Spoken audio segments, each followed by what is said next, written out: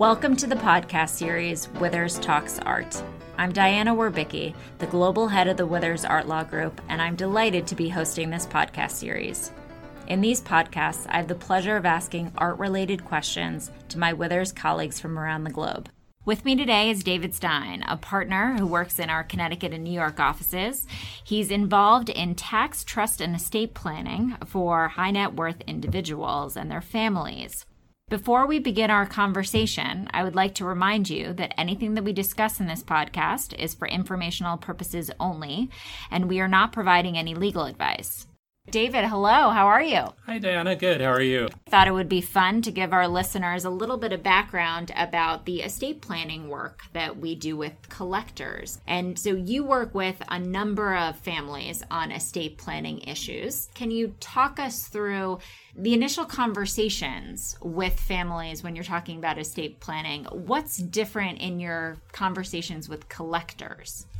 I think there's two main things that we run into that are big differences with most collectors. There's some that break the mold, but for most collectors, big difference number one is their collection is a passion asset.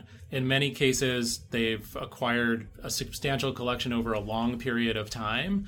And for a number of my clients, they've watched the collection grow not only in size, but really significantly in terms of both economic value, but also appreciation more generally by the market of the caliber of pieces that they may have selected or purchased from an artist decades ago who was unknown at the time and has now become a celebrity. So they feel a personal connection to those assets that they just will never feel anything remotely like with respect to their hedge fund portfolio or their stocks and bonds.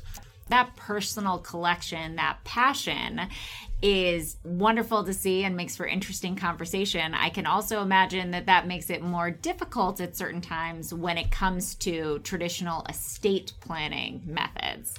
Just to give one example of that, with most assets, they're in the estate when the person passes away. There's an estate tax that's due. And one of the options for paying the estate tax is that you sell the asset and use the proceeds to pay the tax. For people who are so passionate about their collection, we've had clients say to us, I would sooner sell my children. So the thought to them of having the collection torn apart and sold in an estate sale is just anathema. And so they will go to significant lengths sometimes to try to avoid that outcome. It's tough too, because with an asset that collectors are passionate about, there's the danger in some instances over planning and holding your hands kind of tied with what happens later. We had an incident where we were working with a collector. We talked to them about the estate planning. He said to me, oh, don't worry about it. It was taken care of 10 years ago. I planned it all out. I've already come up with a list of what's going to my daughter, what's going to my son. He was so sure about it and everything was spelled out, but a plan 10 years ago, since that time, the art collection had created Sure. in very different ways. So what he thought he was doing 10 years ago and what he had in his head that the kids were going to get equal shares, because it was so specific in the plan, it would have ended up in a different result had he passed away today. So we had to readjust that. How do you work with collectors on adding a little bit more flexibility in the selection process with art, the plans for the estate? Some people will say, oh, I'll just leave the collection to my kids and they'll work it out. And sometimes that actually works. The kids get along well enough. Going back to where we started, because of the nature of these assets and how unique they are, in some cases, there's another dimension to the process because these things don't necessarily just have financial value. They may have sentimental value. A painting may be the painting that hung over the couch for our entire childhood. So we can't divide it up. The Solomonic solution isn't going to work. We're not going to cut it into thirds and give everybody a piece of it. And sharing it on a time rotation is possible, but also not really practical in most cases. We have had some clients say, no, we need to agree today on a process. We don't have to decide who gets what, but we need a fair process. And so it may be something like, if there's two kids, we flip a coin, somebody goes first, They make a selection from the collection, and then the second person, using appraised values, will pick pieces that add up to a similar value, and you cycle around. And at some point, you can't equalize, and so you need other assets in the estate to make people equal. But that doesn't totally address the emotional value point as well. It's hard to come up with a perfect solution, but ideally people can weigh those factors and agree later. There's a range of approaches that I think we've seen that you can have with art in the estate. And one of the factors into that is whether or not a client has been working with an art advisor, because sometimes there can be more flexibility if they feel confident that somebody else who understands the collection is going to be involved in that process. What has your experience been with working on estate planning issues, estate administrations with an art advisor involved or not involved? Any pros and cons to that from your perspective? I've been involved in more cases where there isn't an art advisor, and I wish there were one, because we're often faced with a situation where it's actually very hard to plan without a subject matter expert. In one family that I've been working with very closely, we've taken a part of the parents' collection and moved it into a separate vehicle that's mostly managed by the children, who are adults in their own rights, and I'm very thoughtful about it. But it's very hard for them to make decisions when someone says, oh, I'd like to buy that piece from you. Would you sell it? How do you know whether it's the right time to sell, whether it's the right price point? And also, would it make sense to sell it in conjunction with other parts of the collection that we don't have yet? And so there are a lot of dimensions to the problem that we can't address without an art advisor at the table.